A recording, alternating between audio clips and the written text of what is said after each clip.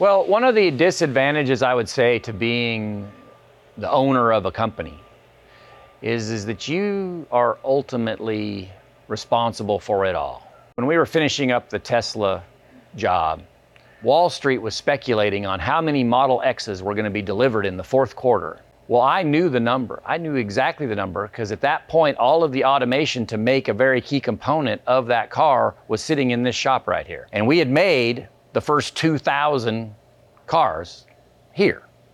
So I knew the number was going to be no more than 2,000. Elon Musk is a very interesting guy, but he probably cost me more lost sleep than any other customer because you just don't know what's coming next. And so I read and listened to way more Elon Musk news than I should have during our early relationship with them. And they asked him, they said, how many Model X's are you going to deliver in the fourth quarter? And he said, that depends upon the unluckiest supplier. And so I started talking to the guys that we were doing the project with, and I said, you know, have you ever interacted with Elon? And they're like, well, yeah, we see him at the factory. We've talked to him a little bit. And he says, well, does he get out and do these? He says, he only goes to the unluckiest suppliers. So I fortunately was never the unluckiest supplier. But I will tell you, when you develop automated equipment that now is in production around the globe, we're kind of like the British Empire. The sun never sets on an ISI robot at this point. Those things run 24/7. And sitting there trying to sleep at night thinking, I hope the stuff in China keeps running so I don't get woken up in the middle of the night. So there's this pressure that exists that is the difficult part of this business to deal with.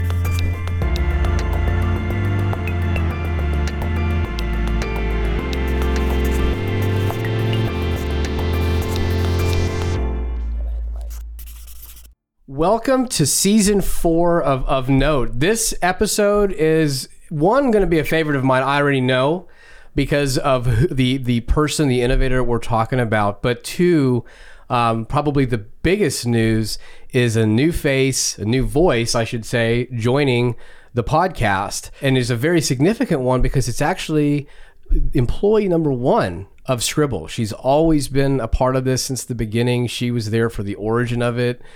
She had her hands on the Scribble brand, the name, what it turned into, the content strategy that is inclusive of this podcast. So to have Miss Kim Christ on as our new host today is fantastic. And I want to just take a moment and let her introduce herself.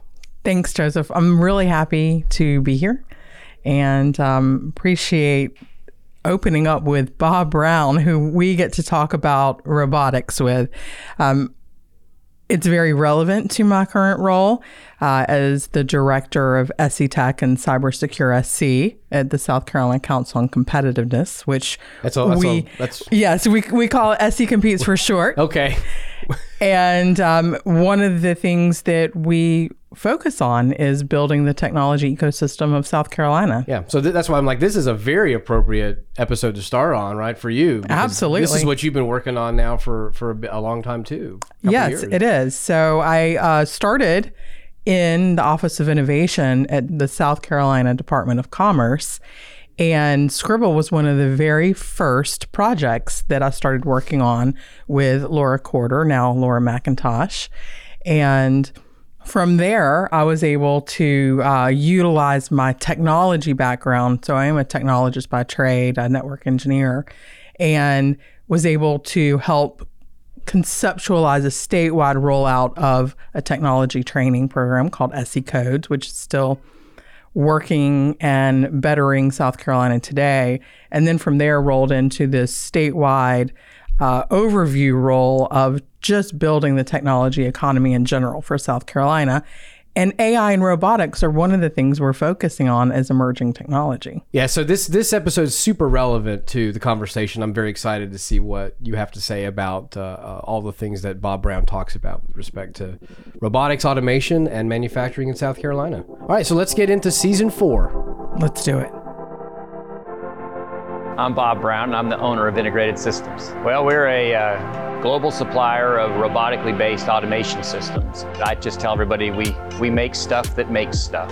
So today we're at the world headquarters in a cornfield in Darlington County, South Carolina, just outside of Hartsville. We're a little company in the middle of a cornfield. We do a lot of work for big companies you would recognize like General Electric and Tesla and John Deere and Sunoco. Those are probably a few you might recognize. Well, when we started out, we were looked at in the world of integration as a welding integrator. So we did a lot of custom machinery and then robotics that welded things together. We've done a lot of different car parts, industrial parts, MRI magnets, that kind of stuff. Once we got into robotics, we found out that we also had an aptitude to do other things with robotics, so we got into material handling and packing and palletizing and all those other things. So it's just kind of been one project after another that there's enough core competency from one that you have enough confidence to take the risk of the next one. I think everyone has watched enough How It's Made to understand what a production facility looks like, and you probably have a pretty good mental image of a robotic arm. The question isn't really, can these robotic systems do the job? But why should they? We get invited into plants for 3 really good reasons. We do things that are dull, dirty, or dangerous. So on the dull side, any kind of repetitive, mind-numbing task, I think one could argue that removing people from that and allowing them to better use their talents is a good thing. Certainly removing people from dangerous situations is another thing that we do. And there's been a shortage of skilled labor in the United States especially. It's technical education in a lot of ways has fallen out of favor.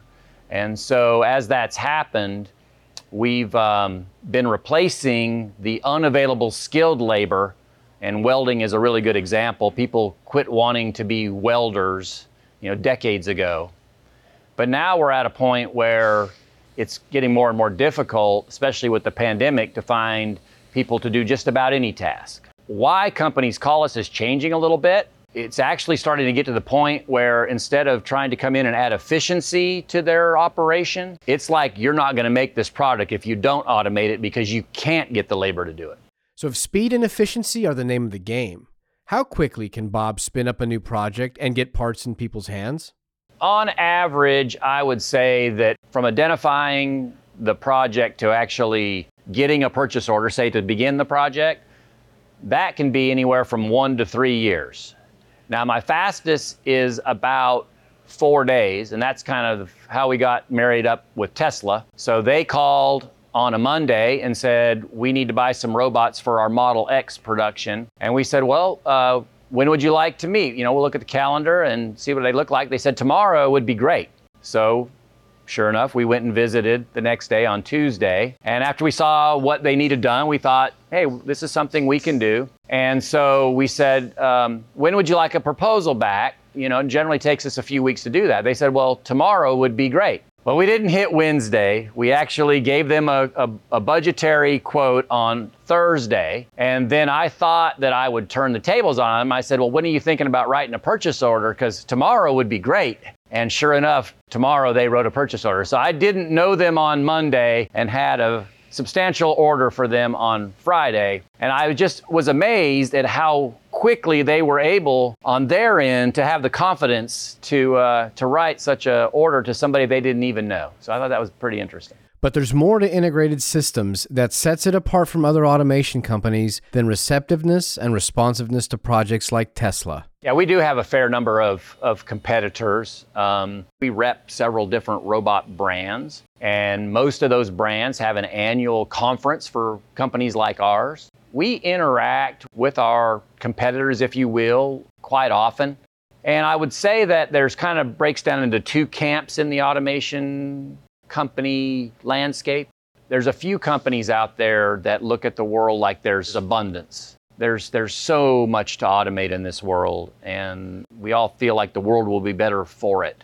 And then you've got the majority of the companies, I would say, are kind of scarcity model people, which I think a lot of the world is scarcity model. It's not being critical of them. That's just the way most of the world is. Most people are like, there's only so much good stuff, and I got to go get my little bit of good stuff. But we've really tried to align ourselves with the people that look at it from an abundance perspective. And so we give away as many good ideas as we can. And so our way of going about business is kind of the idea that ultimately, if we always do what's in the best interest of our customer, even if that means giving our customer to one of our competitors that's better at something than we are, that ultimately that will be good for us. We'll either get that customer back for another project, or that customer will tell somebody, hey, you ought to go talk to these guys, Integrated Systems. They could have done the job and done a not as good a job, but they sent us in the right spot. So go talk to them. So I would say if we have a culture as it relates to customers and building business and that kind of stuff, that's kind of how we go about it. So I remember when we were driving to Bob's facility, and I had some flashbacks, interestingly, to the first year and the very first interview we had done, because at the time that we were covering that person, we were driving in, and it was in a subdivision. I didn't realize we were going to her garage. And so we're driving up, we're going to interview Bob Brown, and we happen upon a small regional airport. And I'm thinking, oh, wait a minute, maybe he's in the hangar. I don't know what to expect here. This will be interesting. When we take our final right, and then we finally end up in his facility. And then at that point, you never know what to expect. It looks like a manufacturing facility. I've been to so many of them. In this particular case, you walk in and you've got, a wall of quotes, probably 100 quotes on there. You've got all these flags of different countries hanging from the ceiling. And then you've just got this endless sea of robot arms. And bits and pieces of integrated robotic systems in there. And it looked a little bit like not an organized mad scientist at work. And then it's so awesome. We get into the conversation, Kim, with him. But the obvious thing that stood out for me that was unexpected was when he started to talk about the role they were playing with Tesla and electric vehicles. And in that case, the rollout of early Model 3s and X's, which once he started to talk about that, it just dawned on me, this is such an interesting story. And the fact of the matter is, here is a manufacturer in Darlington in the middle of a cornfield who is contributing to the EV movement globally. And I'd be like, what do you think about that? I mean, the fact that he had that role, or has that role to play as a supplier for Tesla. Well, I think a lot of that boils down to the fact that Bob's organization was able to cut through red tape, right? So when Tesla's looking for a supplier, they're looking for someone who can be nimble. They asked him to produce a contract or a quote within a very quick turnaround that a lot of larger companies wouldn't be able to do. And so it's like a week, right? They needed to get going in a week. Yeah, well, they asked for like the next day, and Bob says, well, how about 2 days? And the fact that Tesla could have that internal process themselves, they're looking for those suppliers that can react and can match that, speed and efficiency. And the fact that Bob could do that, I think probably gave him an advantage. Obviously, the technology he's creating is, what Tesla is buying. But perhaps if his turnaround was, say, 2 months to get that RFP proposal out, maybe Tesla would have moved on. Maybe they would have chosen someone else. So I definitely think that the fact that he has an organization that can be nimble, that can cut through red tape and get those communications, those responses out more quickly, makes him have an advantage. It's about those thought leaders wherever they are, and we have a lot of them in South Carolina. It's the fact that they can lead their company they can lead the conceptualization of these types of machines, and it doesn't have to be in a hotbed place. Robots are often talked about as being the future, but really, when you look around South Carolina, especially the fact that we are a manufacturing state, you see that we're already there. Advanced manufacturing is where we're at in South Carolina, and that's done by robots. That's done through automation and AI. And so when you walk into a facility in South Carolina that is a manufacturing facility, you're going to see a pristine environment.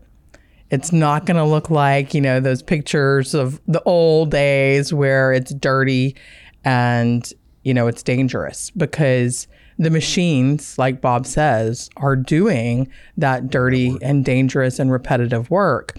So you're going to walk into an environment that's clean, that's high tech, and the employees are the ones that are managing that technology, which is really great, because we think a lot about robots taking over the world and taking over our jobs, and that isn't actually what's happening. What I'm seeing is that robots are advancing our career opportunities to be more high tech, higher wage, and that's a good thing for our state. Yeah, and I think to your point of Bob, and even in the Tesla story, we talk so much about the automation and the robotics, but it's really a human conversation that's happening there, and that we're talking about in terms of how that innovation is being driven forward, right? So, to your point, if the machines are doing the dull, dangerous, and dirty work, it's actually freeing up humans to think about where things could go next and how to accomplish that with those tools. Yeah, absolutely. He was allowed to take this path through being open-minded to opportunities, to being a helper. Every story he told really demonstrated how he had an open mind. He was inquisitive. He inquired about what's happening here. How can I help you? And that led to this mindset of innovation, of being able to say, maybe we can do this better. When we look at his story of how he was like, wait, I'm not a computer engineer, but then he revolutionized the way that this company did, their process in programming. So what we're looking at, you said, is a human interest story, really, because it's about Bob's leadership style, his inquiry, his curiosity that allows him to go down this path of creating robots that are bringing companies like Tesla into a new generation of process. You mentioned him doing some early interesting things with UI and computer engineering, and I think he tells his story best. He actually got his start way early, and it's so fun to hear.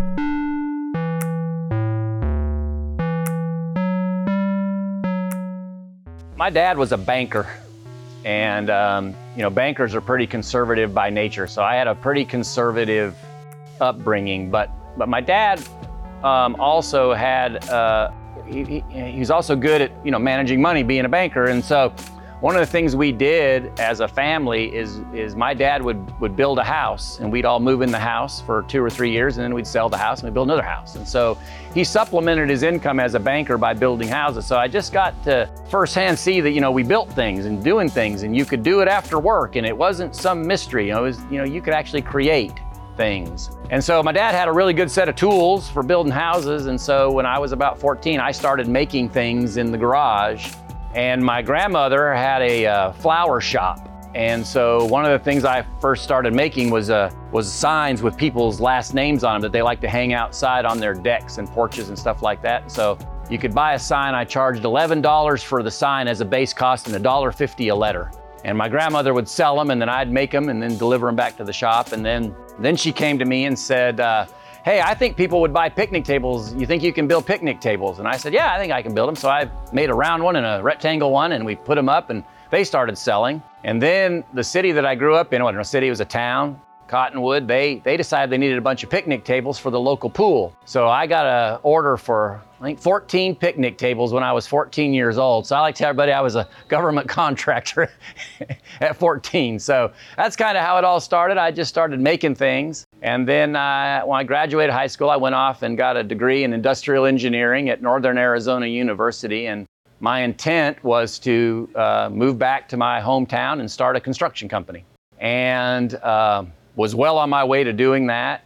And I did fairly well in my college studies. And so the person who was the head of the industrial engineering department, he says, look, I know you're not looking for a job. He said, but it'd be helpful to the department if you would just go do some interviews so they could kind of see what our graduates look like. And I said, okay. So I took the course syllabus, if you will, or the outline of all the classes that we had in our major. I didn't even take a resume. I just went with that. And I sat down with this guy that was the vice president of this construction company and handed him this. He's like, you don't have a resume? I'm like, well, I'm not here for a job interview. I'm here to convince you that you should hire more NAU graduates. And he's like, well, okay. So we went through the syllabus, and I told him what we did in each class. And the interesting thing about it is the guy who had started the program that I was in used to work for this company. So in all of our classes, all of our class material was actually pilfered materials from this construction company. So I understood their purchasing system and their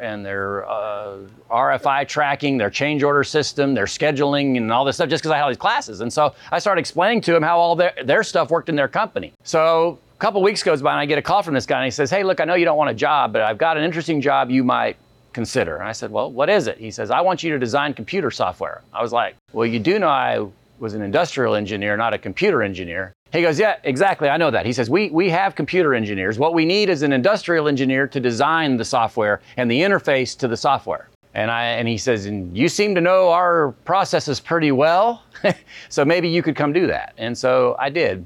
And I went down and started designing, and they were actually designing software using the IBM platform. So this is the late 80s, if you will. And I had gotten hooked on the Macintosh product. So I was kind of an Apple guy from early on. And so I started designing these interfaces that looked like a Macintosh for the IBM. And these guys are like, what is all this stuff? So I one day brought in my little Apple computer and I said, this is how a computer ought to work, not DOS prompt, hack /:, that's crazy. And so we ended up writing Windows-based stuff for an IBM before there was a Windows for internal use. And after I finished with that, I went back to work and moved to Florida and became a contractor. During my first week down there, I've had an airplane since college, just something I've loved doing. And so we flew to an air show. And during the air show, unfortunately, they had an accident at the air show. And so they closed the airport. And so everybody that had flown in was stuck. And I was walking to the restroom, and I walked by an airplane, and there's these guys huddled around this airplane, and they're looking at charts and books and stuff. And I just waved at him. I said, hey, I like your airplane. And this guy looks up and he goes, you ever flown one of these things? And I was like, well, as a matter of fact, my father-in-law has that exact model. And I've got a couple hundred hours in there. He says, well, I just bought this thing and bought it from a guy in Texas, and we flew down here from South Carolina. And this thing's supposed to burn 10 gallons an hour. And we burned 13 gallons an hour coming down here. And I'm trying to figure out what's wrong with it. So I asked him a few questions, and I convinced him that he was indeed burning 10 gallons an hour, but he was pumping 3 gallons an hour overboard due to mismanagement of the fuel system. So straightened him out on that, changed business cards, said, have a nice day. And then a few weeks later, I got a call from one of the other guys that was on the trip with him. And long story short, he invited me to go to an air show in Oshkosh, Wisconsin with him. And they said, well, why don't you fly up to South Carolina? You can spend the night, and then we'll all leave together the next morning. I didn't know these guys, but this 15-minute deal. And so I flew, and I landed here in Hartsville, and we went out to this guy, George's house. He's the guy that didn't know how to run his airplane fuel system. And we went out to go swimming in the pond. And so we start walking down to the pond, and there's a barn. And outside the barn, there's a machine. And I was like, what's that? And he says, that's a machine I'm building. I'm like, you build machines in your barn? He said, yeah. And I said, well, who's the machine for? He said, oh, that one's for General Electric. I was like, in your barn, you're building a machine for General Electric. That's cool. So we went swimming and came back. And a couple of years later, I come back for a dove shoot or something like that and walked back by the barn and another machine. Who's that machine for? Oh, that one's for Stanley Tool. I was like, in your barn, really? And so I just got really intrigued. I never really thought about somebody needed to build machines. And so we were nearing our end of our kind of a commitment down in Orlando, and we thought, well, let's just move back to Arizona. And so we got a call from one of those guys that was on that trip and said, hey, I know your wife's time in the Navy is about to draw to an end, and you guys are probably trying to decide what you're going to do next, and I think you should move to Hartsville. And your wife ought to go to work at the nuclear plant, and you ought to buy half of George's business because he's a wonderful engineer, but he struggles on the business side of things.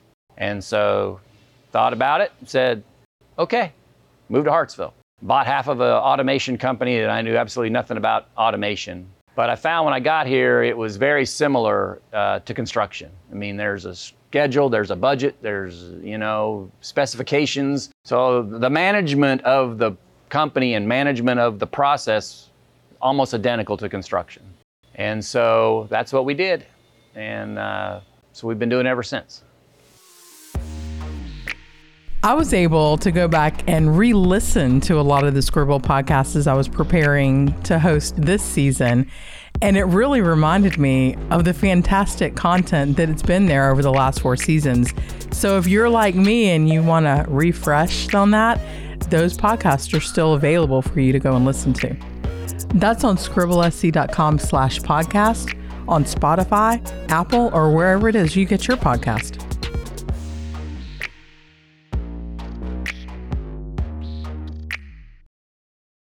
As Bob mentioned earlier, since taking over the company, he's grown the business by putting customers first and developing new offerings by expanding upon core competencies and taking a bit of risk. Yet, one of the biggest growth factors that we were able to experience firsthand was the culture of the company.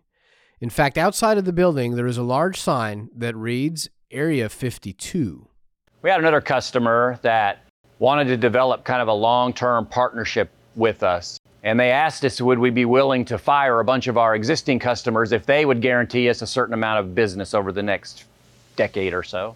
And we thought that was an interesting idea. And the other challenge that they said to us is they said, we're a very large company, and large companies like ours are really geared toward driving efficiencies, not always that good at driving innovation. And so we would like to rekindle that innovation in our company, and we want you to do that. And I'm like, yeah, our 25 people are really going to change the culture of your 21,000, but we'll give it a shot. So I was very confident that we could build the machinery that they needed, the equipment they needed, all that kind of stuff. But I really was losing sleep over the change in the culture thing. I mean, we obviously have a culture of innovation, but how do you project that onto somebody else's company is, I think, a pretty tall task. And so I thought about how we might build intrigue around the partnership. And so I came up with this idea of keeping it a secret. So I went to Dylan and I said, Dylan, I need you to make me up an envelope and I want you to put Area 52 on it and I want it to say confidential, top secret. He's like, okay, what are you gonna put in it? I'm like, absolutely nothing. So I took my empty envelope and I stuck it in my pile of papers to go back and talk to this company. And as we were going through the final negotiations of everything, I flipped through my pile of papers a few times and there was the top secret envelope. So we got down, the final question was, well, how are you gonna change our culture, Bob? And I was like, we're going to keep it a secret. And he said, well, that may be the stupidest thing you've said in this whole negotiation. And I said, well, let me ask you a question. I said, you know something about my pile of papers here? They said, you mean the top secret envelope? And I said, exactly. I said, ever since you've seen it, you wondering what the heck's in that darn envelope, haven't you? And so building that intrigue, and your guys are going to come and they're going to do projects, and there's going to be a big list of people that want to do projects. And so there's going to be people that want to get in the door, and people are going to get discouraged because we can't get to them in time and that kind of stuff. But we want them to know that when they finally do, they get to do an Area 52 project, that it's just that cool, that it's worth waiting for. So that was kind of the idea behind the Area 52 thing. Bringing new employees into your culture can be a tricky balance because if your culture isn't reinforced as you grow, it could slip away. One of the interesting things that you might have seen when you came in the building is we've got a wall full of quotes. None of them have the name on them of people who said the quote, so that's kind of the interesting thing about them. Some of them are obviously famous quotes that you probably would have recognized. But a lot of those are things that people have said to us, either customers have said along the way, or vendors have said along the way, or our employees have said along the way. And I won't say that any of the things on the wall are what I consider to be gospel, but in the middle of our wall, there's a big orange piece, and it's some lyrics from a song called Some of It. And it basically represents what's on the wall, that these aren't gospel, but there's something to some of this stuff. And Bob's favorite quote up on the wall? talking to my banker, he said, Bob, the one thing you got to remember is the main thing is to keep the main thing the main thing. And I think that's one of my favorites, is that our main thing has a lot of variety to it, but our main thing is building equipment for companies. It's one of the things I think that we particularly pay attention to, is keeping the main thing the main thing. So there's a couple ways you kind of get in the door at Integrated Systems. I shouldn't say there's a couple of ways. There's only one way, and that's almost that you have to be sponsored. So we rarely hire somebody we don't already know in some other capacity. And most of those come from our employees. They bring a friend, and then we get to know that person. But ever since we built the quote wall, part of the interview process has been, go read the quote wall, and if you don't see something in about 90% of the things that's on it, this probably isn't the place that you're going to feel comfortable. So from that perspective, I don't feel like we have this underlying thing. There's one thing that I do feel like we do better than a lot of our competition, and that is our will to finish a project. And what generally happens, and it's kind of like if you've ever maybe even hired a contractor at your house. You get all done with your house and there's the punch list items, right? And by the time you're trying to do the punch list, you're mad at the contractor's mad at you, you're 90 days late, you're over budget. It's just a mess. And sometimes the punch list just doesn't get done because they're out of money, you're out of time, everybody's out of patience. And then you turn around sometime later and you go hire another contractor, you find a little more money to pay somebody else to come finish the punch list. A lot of that happens in automation.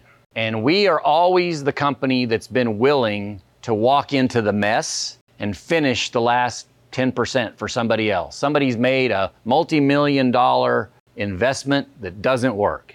And for just another $50,000 and a little bit of care and attention, they'll get the value out of that. And so a lot of our customers have come to us in that way. We call it, we got a customer in the ditch, and we're always willing to go help a customer in the ditch. And I think most people run away from other people's problems. We kind of run toward them. But as we all know, there's more to hiring than a referral and a glance at the quote wall. So we try to identify somebody who's got a skill set that we can immediately use. So for instance, let's say we hire somebody who has a 2-year degree in welding out of the technical school.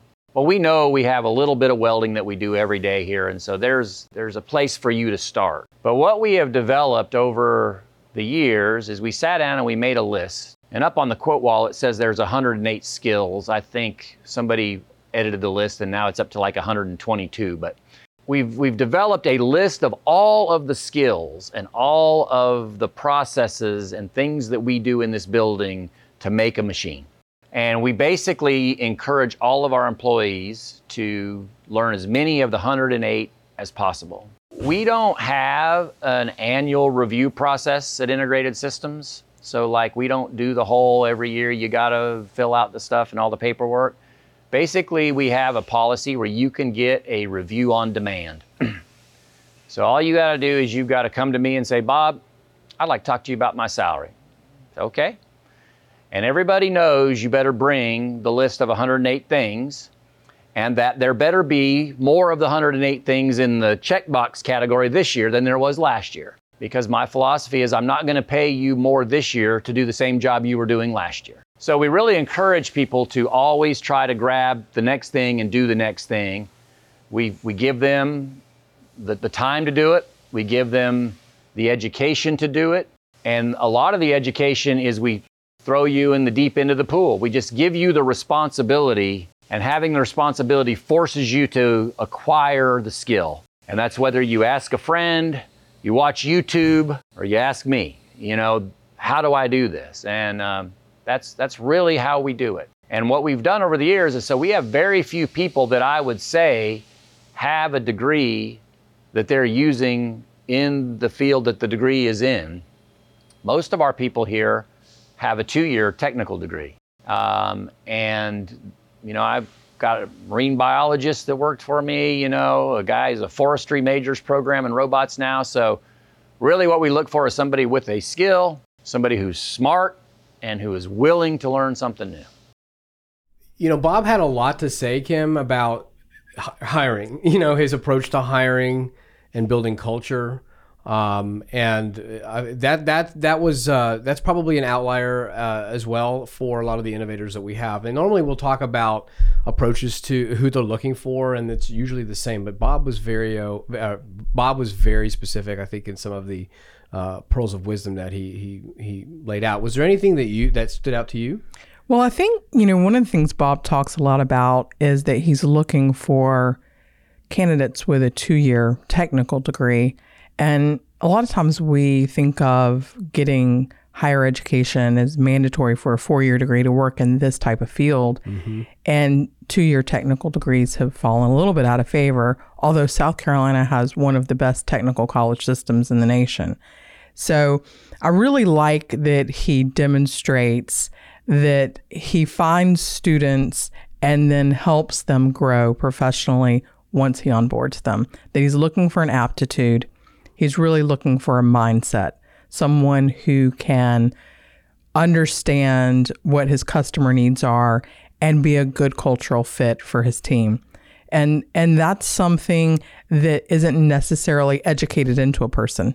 That's a mindset that either you have or you don't. How do you see that going over time? Are you guys continuing to make investments in strengthening technical education so that the needs of employers are met? Well, absolutely. We're invested in 2 and 4-year and beyond degrees, right? We want all of our higher learning institutions to succeed and produce students that have the potential to stay and live and work in South Carolina. And one of the things that we've done is a collaboration between SC Competes and the Department of Commerce, as we've purchased a Boston Dynamics Spot robot.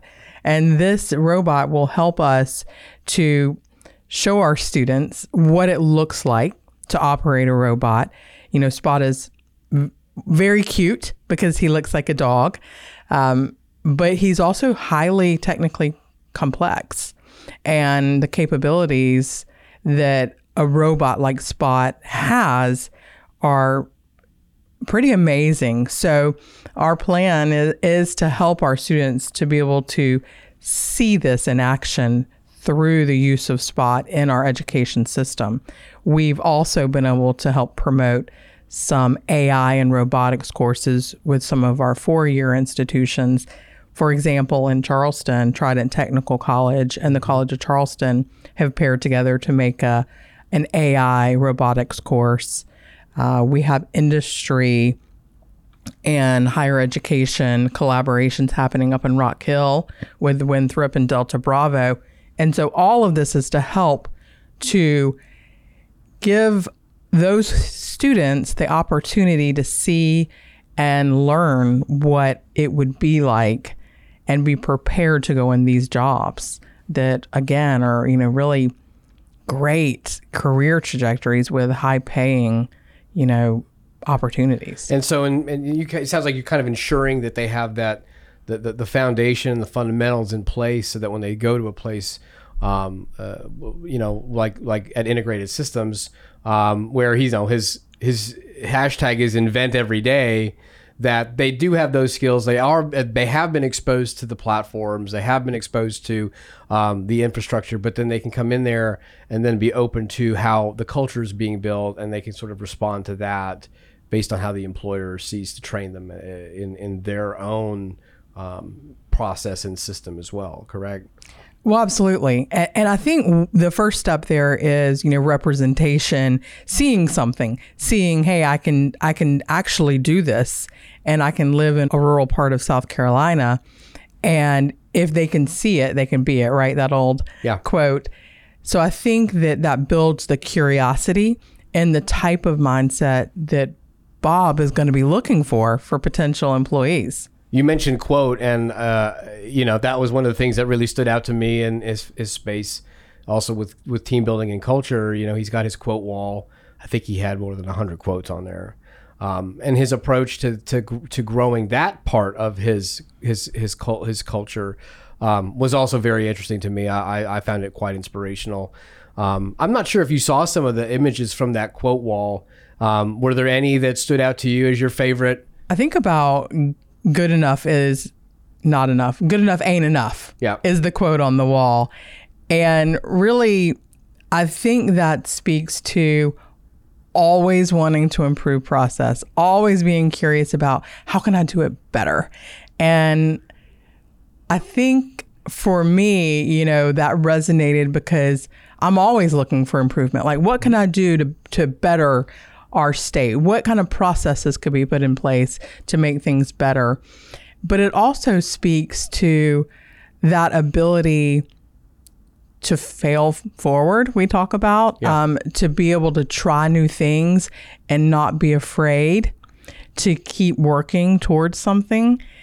And Bob talks a lot about that in his organization as well, how he really encourages that creativity without the penalization of failing. It's very interesting that Bob uses that wall really as, in a way, a litmus test for how open you are to being okay with failure yourself and then picking yourself back up and trying again. So, well, I think he demonstrates that too when he's talking about having to integrate culture into a larger organization.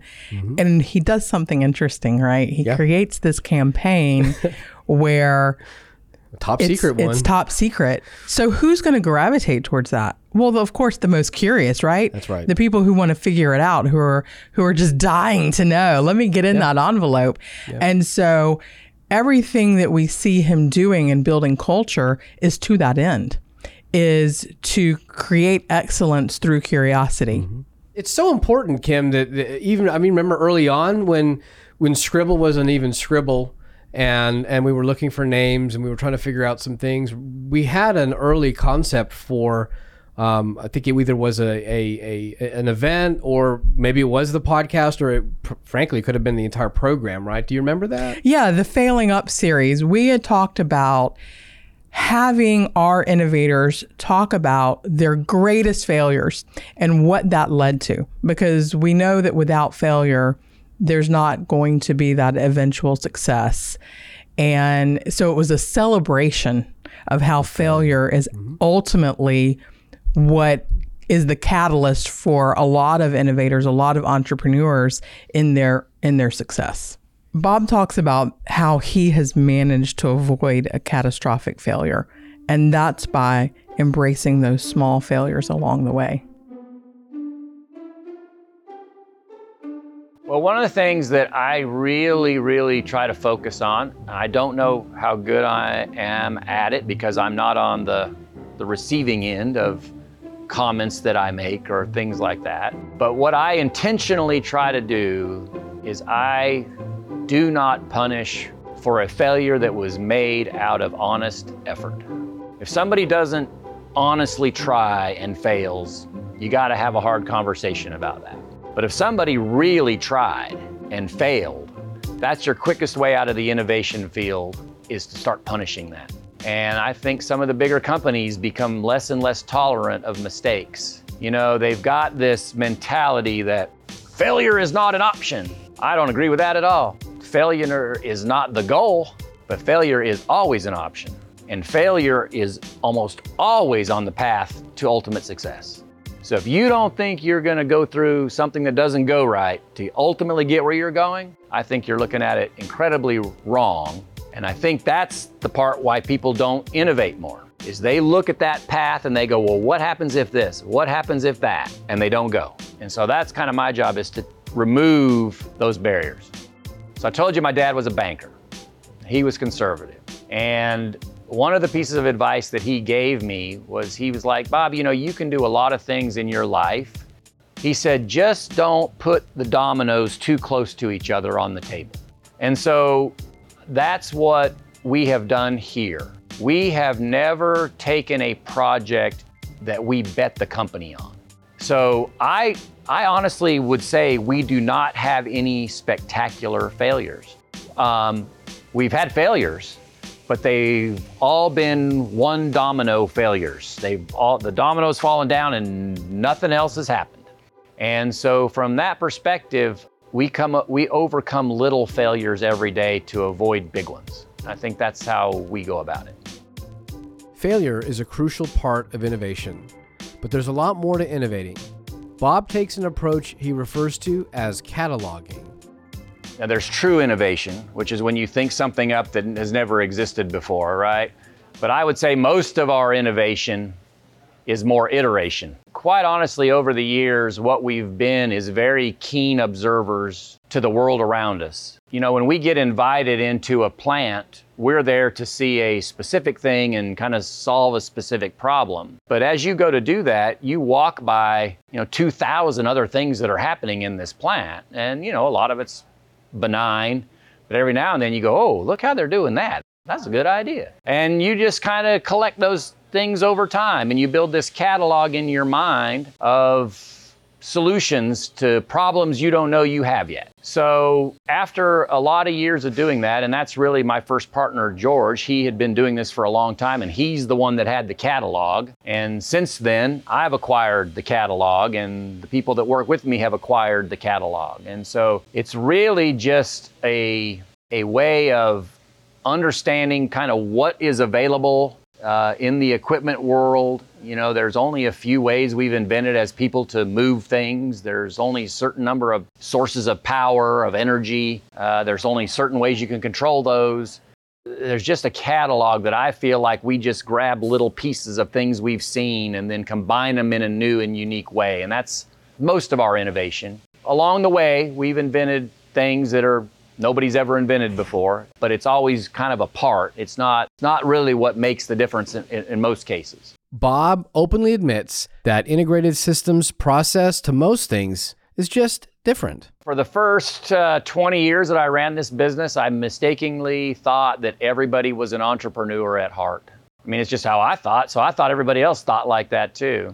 And once I realized that nobody's an entrepreneur, then I kind of started to understand how to deal with those challenges. And so one of the things I do, and it's kind of our giving back campaign, is I'm on the Governor's School for Science and Math board, and we just hired a new president. And one of the candidates gave me something that'll eventually make the quote wall. And his quote was, "All those that are able aren't necessarily willing, and all those willing aren't necessarily able." And so those are really the two impediments that I face here in developing the culture and developing people. Because you've got people who, I know you can do this, but they just don't want to. And then you get the other issue where there's somebody who's like, I really want to do that, but they just might not think in ones and zeros or whatever that particular skill is. And so that is where the art of it comes in, is encouraging people to do the things that you think they're going to have an aptitude in, and then kind of discouraging from the places where they have a willingness to go, but not necessarily an aptitude. Entrepreneurs face many challenges beyond hiring and team building. So how does Bob handle some of the bigger problems like stress? It's been, a wonderful life for me. It's not the low stress way to go through life. I mean, you're out there, there's 25 people here, but only one guy bets his house every day. It's just kind of the way it is. And you've got to find a way to manage that stress. And I think that's probably the most difficult thing about being an entrepreneur, is managing and getting comfortable with uncertainty. And it's another one of our guiding principles up on the wall there is about that life is so complicated that you can only see a small part of it. But when things go wrong, take comfort in the idea that there's so much that you haven't explored that there's a solution. And I think if young entrepreneurs, it took me a long time to find some of these things that kind of made me go, oh, okay, it's going to be all right. That, and getting a life partner that's in it with you, that at the end of the day, you walk in and you're uptight and you're worried about something, and even though they may not really know that everything's going to be okay, find somebody that just says, it's going to be okay. That's very helpful to an entrepreneur. If you haven't realized it yet, Bob loves to share a good story. And he shared one final story with us about his work with one of the companies we've had on the podcast in the past, Sunoco. Okay, so Sunoco came to us, and they weren't very forthcoming. And most people call us and say, hey, we got a problem we want you to deal with. Sunoco called us up and said, hey, have you guys got some robots in your lab that we can use? We've never had anybody ask us to use our lab robots. And we said, sure. And they said, well, can we rent a robot and a programmer? We said, sure. And so they showed up with these bowls that they're making out of sugarcane pulp. And there's some really good things about making a bowl out of sugarcane pulp is it's completely compostable, completely recyclable. And it's essentially free because you don't grow sugarcane for pulp, you grow it for sugar. And so there's all these mounds and mounds of this fiber. And so they found a way to mold it into these shapes for bowls and containers. And I think eventually we'll be making cups and glasses and bottles. I mean, it's really going to be neat. But one of the things they had to develop for these things to perform is a coating to go on them. And the coating couldn't be a really good coating. It needed to be kind of a all natural coating so that it still could be compostable and recyclable.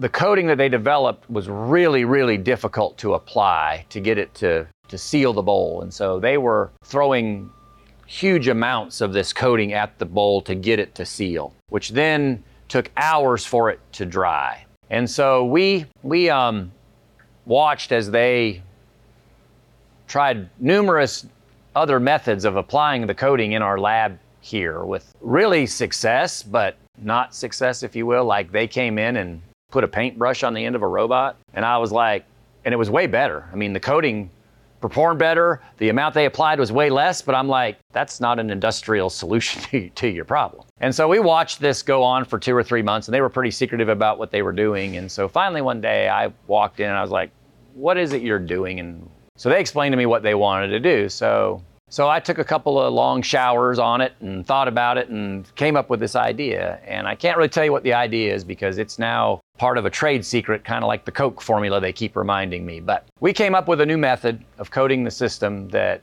reduced the amount of coating that they were putting on the system by like a factor of 8. And the dry time from 4 hours down to 2.5 minutes.